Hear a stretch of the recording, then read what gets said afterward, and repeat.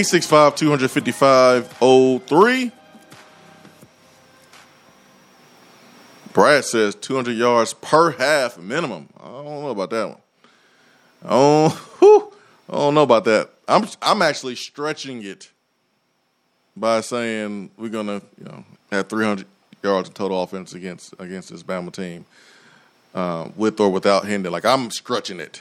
I am stretching it because Ole Miss with Matt Corral had 290, 291. Now they probably would have had it if they decide to maybe a little bit more conservative on fourth down and play maybe the field position game a little bit better. But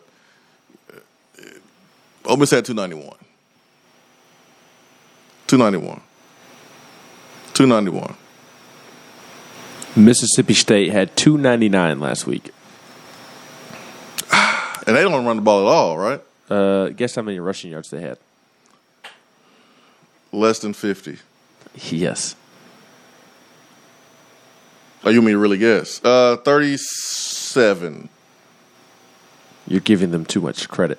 Wow. -1 rushing yard. Wow. 19 rushing attempts for -1 rushing yard. Now, I would love to know how many times they were sacked. The stats that I am looking at do not tell me that. Wow. 7 sacks. So that played a role in there it is. In the -1 rushing yard. Let's look at Mississippi State's backs. 7 carries for 24 yards. Will Rogers, the quarterback, who was sacked 7 times, had -41 rushing yards. So a large part of -1 rushing yard was because of the sacks. And in college, they don't separate the two like they do in the NFL. But still, -1 rushing yard. And to hear SEC Network analysts talk about it, it's because Mike Leach refuses to give his tackles any help, and apparently he splits them out wider than typical offensive lines do. And he does not give them any help. Does not help Chip with a back or a tight end. They are on an island alone. And last weekend they were on an island alone against Will Anderson. Not a recipe for success. Not at all. Not at all. 865-255-03 is our telephone number. John K. talking about JL's comments on YouTube, playing gotcha. Yeah, a lot of people was wrong about Joe Milton, what he could do. Even the coach that we have talked about being awesome and doing more with less and being an offensive wizard, and Josh Heupel, he was wrong too. There's a lot of us wrong. Joe Milton made a lot of us wrong because we saw his physical talent. We didn't know if it was Michigan or if it was him. Right now, we can say it's him. It's him. So, you got us, JL. You got us. You got us. Well, and I think you got us. Part of it. Everybody was wrong about Joe Milton. Was that Tennessee did not know what it had in Hendon Hooker. And I made this point several weeks ago that I think that Tennessee did not – it's not even I think. I know Tennessee did not realize what it had in Hendon Hooker because in the spring, during fall camp, Hendon Hooker is in a red non-contact jersey. He cannot be hit in practice. Obviously, he's a quarterback. So what does Hendon do best? Running the football. He's at his best when the ball is in his hands, and he's toting that thing. And he can't really display his toughness, which Josh Heupel, Alex Golish, those guys have talked about over the last couple of weeks. Like, hey, why did this guy start? And they have said publicly that they didn't realize how tough Hendon Hooker is. And you just can't account for that during fall camp when he's in a red non-contact jersey. And not only the toughness aspect, but in fall camp, a defender gets close to Hendon after he takes off running the football and the play is blown dead. So you can't even really see his ability to make guys miss either. in practice because he's not live. So I think that's the big thing as to why Hendon started on the bench. I do think Tennessee prefers to have the big arm quarterback like Joe Milton, but obviously the big arm does you no good if you can't complete the passes. I think every coach prefers that. Yes, but specifically in this offense, which doesn't really utilize the intermediate passing game, they really like to take shots deep. I mean, it's a screen to the perimeter, a deep shot, or handing the football off, or Hendon taking off. I mean, that's what Tennessee's offense is. I understand that, but having a big arm is not just about throwing deep balls. It's about having the arm strength to be able to fit in tight windows, even in intermediate passing game or even in quick game. You know, a slant thrown by a weak arm quarterback is a little different than a slant thrown by a quarterback that can throw that pill. He can fit it in windows. He can throw with anticipation. The ball gets there faster. So, yeah, I understand what you're saying, but I think every coach would prefer a big arm quarterback. But it comes with the mental part, and it comes with the ability to put touch on the ball when needed. I remember when Josh Allen was drafted out of Wyoming, and we were like, okay, all right, didn't play for a big team, whatever. But you saw the mobility, and you saw the arm strength. And there's only a few dudes on the planet that can throw the ball like Josh Allen. But you see him and Mahomes and why they're different. Mm-hmm. Because the throws that they are able to make, not just deep throws, Ben, but the throws. They can make all the throws. The throws they make when they're on the run, going to their left, going to their right, like their arm strength, they can throw from different arm angles and arm levels, and it gets their zip on it. So I totally get what you're saying. Like the deep shots was something that I think the staff knew they had to do, and Joe Milton's arm certainly made you think that you can do it. And when you were talking about Hendon Hooker and his running ability and how it's really hard to see that in fall camp with a first-year player here at Tennessee and a first-year staff and a new system, it's hard to see that when you have your quarterbacks in non-contact jerseys. But that's not like a huge ding for Heupel, though. It's not like, oh, my gosh, if he would have just played Hendon, and I can't believe he didn't play Hendon. Like, everyone knew it. It's not like that because it's understandable. Like the changes with the personnel that we've seen this season, it's understandable. And this staff didn't bring Hendon in. Well, it's understandable because quarterback is not the only position where that's happened. It's happened in other positions. There's a new group of receivers playing now that was playing against Florida, that was playing against Bowling Green. So you can try to create as many game scenarios as you want in practice. It's still not the game.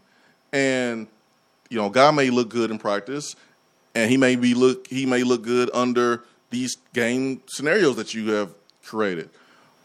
But you really know a lot about a player when you get into the games.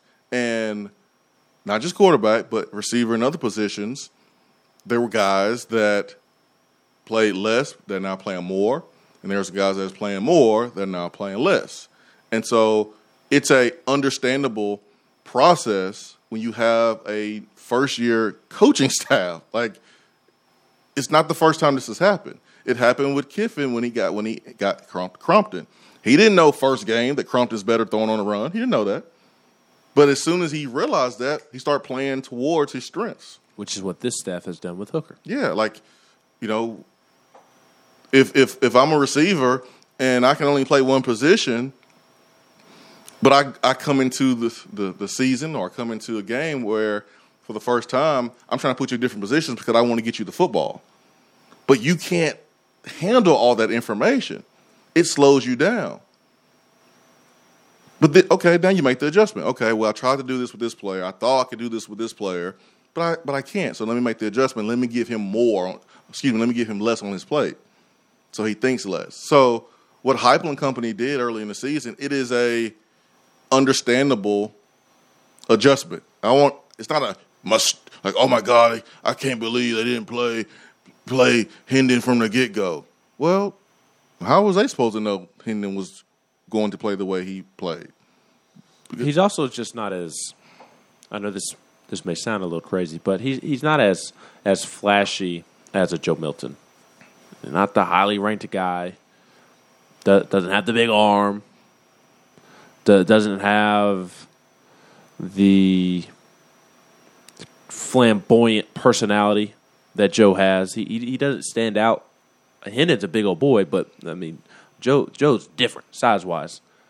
So Joe's a little flashier than Hendon as well, and maybe not the sexy pick per se. But I always thought that he would maybe prove to be the most consistent. I remember talking about that first week of fall camp, that based off of the intel that we were getting from practice and from the summer, like, hey, Joe is flashing this big arm, but maybe consistency is an issue. And I brought up on the show that, hey, I'd keep an eye on Hendon Hooker.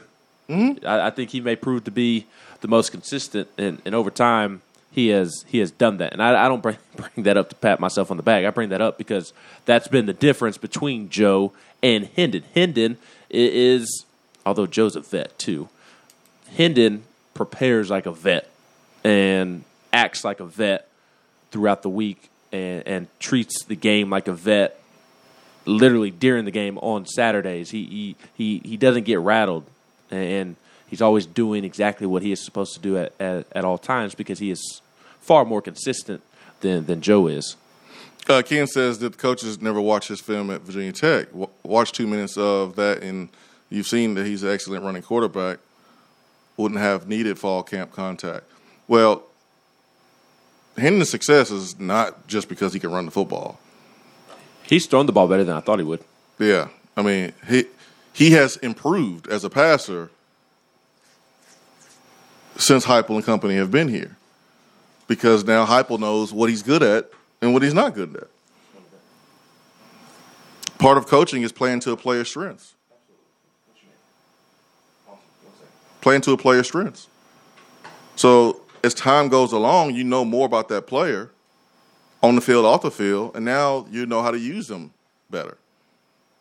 So I'm sure this coaching staff now versus fall camp knows what Hendon is good at, knows what he's not good at. You know what you want to do with him and play towards, and you know where you want to stay away from with Hendon. So and it's just not running either. It's the intangibles, it's all the other stuff that doesn't show up on the stat sheet of why Hendon has been successful. It's the it factor. It's the it factor. It doesn't show up anywhere on Google. It doesn't show up on the stat sheet. So I know one thing. I am a huge Hendon Hooker fan. I just love everything about Hendon Hooker, quite frankly, and am developing quite the man crush on Hendon, and I am not ashamed to admit it. He's a fun football player to root for.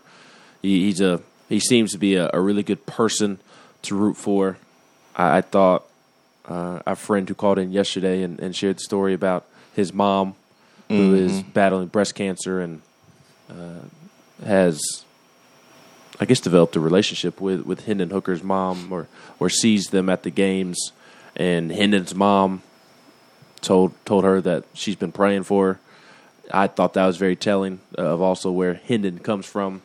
He's just a fun football player and a good dude to root for, and I am so glad that his injury wasn't season ending, because even if he doesn't play on Saturday, get this week off, get the bye week off, come back, and the stretch of Kentucky, Georgia, South Alabama, and Vanderbilt, it'll be fun to watch him play football, and I can't wait for him to come back next year and be the guy throughout the offseason and continue to build rapport with the receivers, although the veterans will be gone, and that'll be a huge emphasis this offseason, and watch him play a full season as the guy. I'm excited about that. The hype will be enormous next year for him if he is returning to be Tennessee's quarterback in his last year. And he does have the opportunity if he wants to take it. The hype will be enormous. Now, you mentioned the new faces on the outside with the pass catchers, and that's going to play a part. But we saw how quickly he was able to build that chemistry and rapport with, Javonte Payton and Avalis Jones. And he just met these dudes. So if Tennessee's able to go out and get some grad transfer receivers or hit some guys from the transfer portal that has some experience, we've seen that Hendon can develop that chemistry quickly with an experienced receiver. So if Heupel's able to go out and get those players, man, you got Jacob Warren coming back. You got some guys' experience coming back on the outside. I think Princeton Fant comes back as well. Yeah, so I mean, you have your two tight ends. You have your backs. The Hendon hype could be serious. The Hendon hype could really be serious this offseason because what he's done so far this season. Now, if he can get back to playing to that form, close. Don't know how the injury is going to impact that. Then we're going to see some crazy hype surrounding Hendon, and he deserves it. Now, there's going to be some movement, I think, with the quarterback position outside QB number 1. Yes. There's a possibility that Harrison Bailey's on the move, and will he go inside or outside the SEC, or will he stay? Again, I don't see Harrison playing here anytime soon, so I would imagine that him on the move is something that we're going to see. Joe Milton, I don't see why he would, continue to sit there behind Hendon. You got a freshman quarterback coming in, and that's athletic and can throw the. But you don't want him being QB2. No, I mean right away. I mean, you not right away at all. But I think the reality of the situation is what upperclassman quarterback is okay with sitting at 3 and 2. I think a more realistic situation is you have a freshman quarterback at 2, but you don't want him to play. Yes. You really don't want him to play. Best case scenario, your number 1 guy stays healthy, he's doing his thing, and if the freshman quarterback goes in, hopefully it's not more than 4 games. The problem is, I think this year has proven, at least in my opinion, I don't disagree with you, but if I'm Tennessee's coaches, I don't take that approach this offseason. I'm going out and trying to find a guy because, twice this year it's looked like Hendon has suffered a major injury. Yeah, looking back at the Tennessee Tech game when he fumbled, I know he didn't miss any time he was in on the next series, I think, but he took a nasty hit, not a nasty hit. It kind of looked like his knee just got driven into the ground against Ole Miss. But if he's going to be running as much as he has, I think you have to prepare for a backup quarterback that isn't a true freshman. But who wants to sign up to do that? Yeah, it sounds good. And I completely agree. It's hey man, go. The tallest building in Knoxville, that window needs to be clean. Somebody should go do it. Right. Yeah, that sounds good, but who's signing up to do it? Not me. No, I'm with you. And even if you find a guy that is willing to be the backup, which I don't know that I want a guy that's willing to be a backup in the first place. But the guy that is going to be willing to be a backup to Hendon Hooker isn't going to be very good. You're not going to find a good quarterback in the portal that is going to be willing to be a backup quarterback. No, not willing to be a backup quarterback. All right, let's go to the phones. We got David in Ackworth. David, good morning. Mr. Swain, Mr. McKee, how are we doing this morning? We're good, Dave. How are you? Doing wonderful. Hey, Ben, I'm going to take a little umbrage with what you said about the difference between Joe Milton and Hendon Hooker. Ben, hold on, Dave. Ben's answering the phone right quick. I know you are addressing him. All right, Ben is putting his headset back on. All right, Ben hears you now. Go ahead, Dave. Okay, so Mr. McKee, I'm going to take you to task a little bit about what you said about Hendon Hooker and Joe Milton and the difference between the two. And I'm not. Look, I know some people would call him soft. I'm not going to do that. I never played football. I never call anybody that played football soft ever. But I think there's players that are tough and have, I don't want to say seek out contact, but don't shy away from contact. And I think there are players that aren't. And I think that's the big difference between these two players. I get it. I think Heupel and the fans and everybody has tried to make Joe Milton out to be this dual threat quarterback who, and kind of interchanging Milton and Hooker. And let's be honest, I think Joe Milton is a pocket passer. I've heard his coach, his quarterback coach, say he's a pocket passer and not a dual threat running back. I think as much as they talk about him, Bailey not being a fit for this offense, I'm going to be honest. I don't think Joe Milton is either. And I think Joe Milton would be better in a pro-style offense where he could sit in the pocket and throw the football. And now, I still don't think he's going to be accurate enough to be successful in that, but I think there is a world of difference between these two guys. And I think we all tried to project, because of his size and his athletic ability, to be this, second coming running the football of who knows what. I don't know. I can't even think of another guy his size that runs the football like that. Heck, maybe you got what's his face, Tebow down in Florida from years ago. He was not that tall, but he was that build, and we all know that guy didn't run away from contact. No. So I just think that there's a world of difference. I think it's more than just the flashiness of the style. I just think we all believed that Milton was going to be this guy, and in reality, he's this guy. And I think Heupel tried to turn him into the dual threat, but he's a pocket passing quarterback who does not like contact, and that's where he needs to go find a place somewhere where somebody can take him as a pro style quarterback and make him excel. That's just my opinion.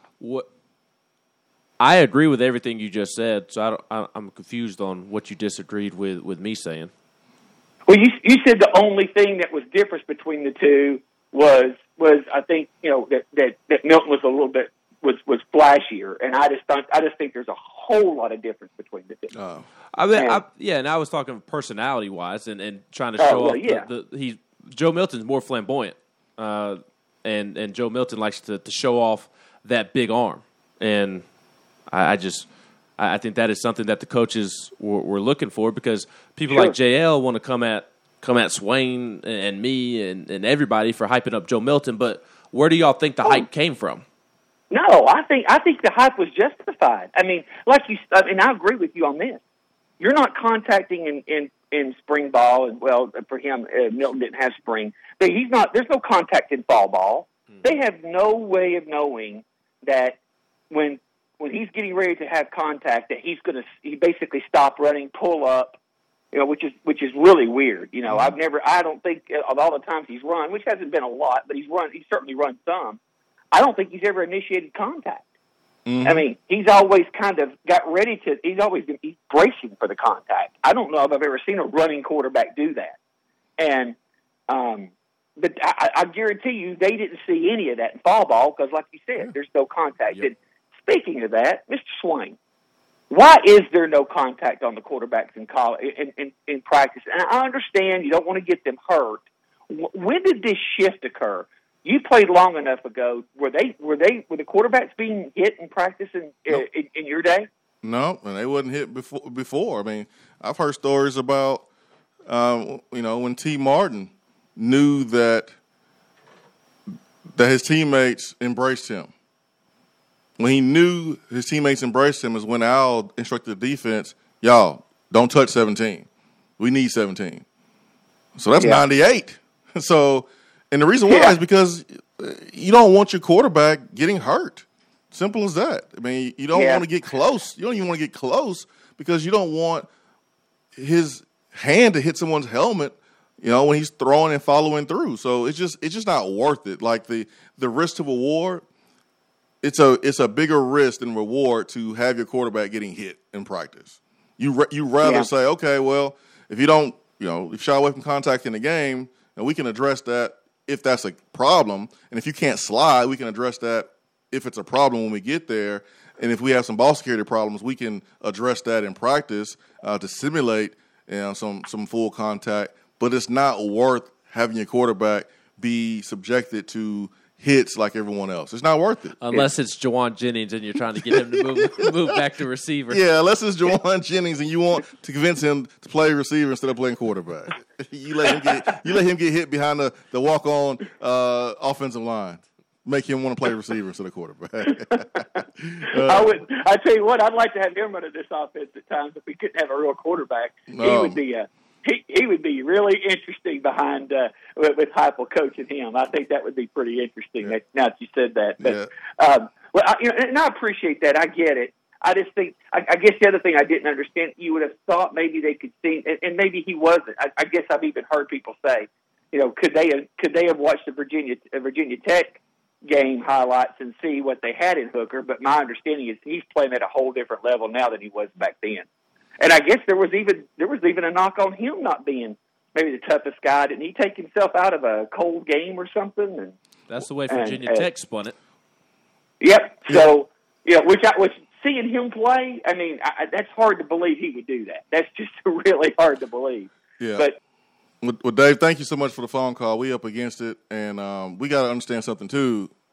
Like if Hendon was playing the way he's playing now at Virginia Tech, he would be at Virginia Tech. He wasn't playing a certain level, and now he is. And you can attribute that to maturity on his part, on improvement on his part, and a good fit with Coach Heupel. I'll tell you one thing I do disagree with Dave on. Joe Milton being a pocket passer? No, not that. You can't be a pocket passer if you can't throw the ball accurately. No, obviously, but that's not like this notion that in this offense it takes a dual threat quarterback to be successful. I think that's false. It's false. I don't think it's false. It's false. If you are a good offensive coach, you can do whatever with any type of quarterback. And Josh Heupel has proven that he can do that. He has taken Drew Lock. He has taken Dylan Gabriel. He has taken Hendon Hooker, and he's produced offense with different quarterbacks. So this offense is not predicated on a running quarterback. It helps to have a quarterback who can run if he can also throw the football. But this offense is built around tempo. That's one thing we can say. Mm-hmm. It's about tempo. And Heupel can probably have success offensively without it. But one thing we can say is that this offense is built on tempo. It's not built on a running quarterback. Because if you take a quarterback that's super accurate and he is controlling the pace of the game, he is being the leader on off the football field, he instills confidence in his teammates, trust in his teammates, he don't have to have one rushing yard. The offense is still potent. Yeah. If the offensive line is moving the line of scrimmage and you're running the football down team's throat and, you're hitting them with the some zone reads, and the quarterback is running 8 miles per hour barely, but he's still picking up a first down because he's tricked the defensive end. And then you have the RPO game. You can have a quarterback that's not a dual threat quarterback in this offense and still be successful. But you do prefer one. If you can get the best of both worlds. If you can get the best of both worlds. Absolutely. I mean, ideally, you want the best of both worlds. But you don't have to have it to be successful on offense. That's why I disagree with Dave. Yeah, I disagree with Dave on that one. You don't have to have it. But, man, if you can find someone that can do both really well, and go find me a handful of guys or a big number of guys that do both at a really high level. It's hard to find. Hour 3 coming up.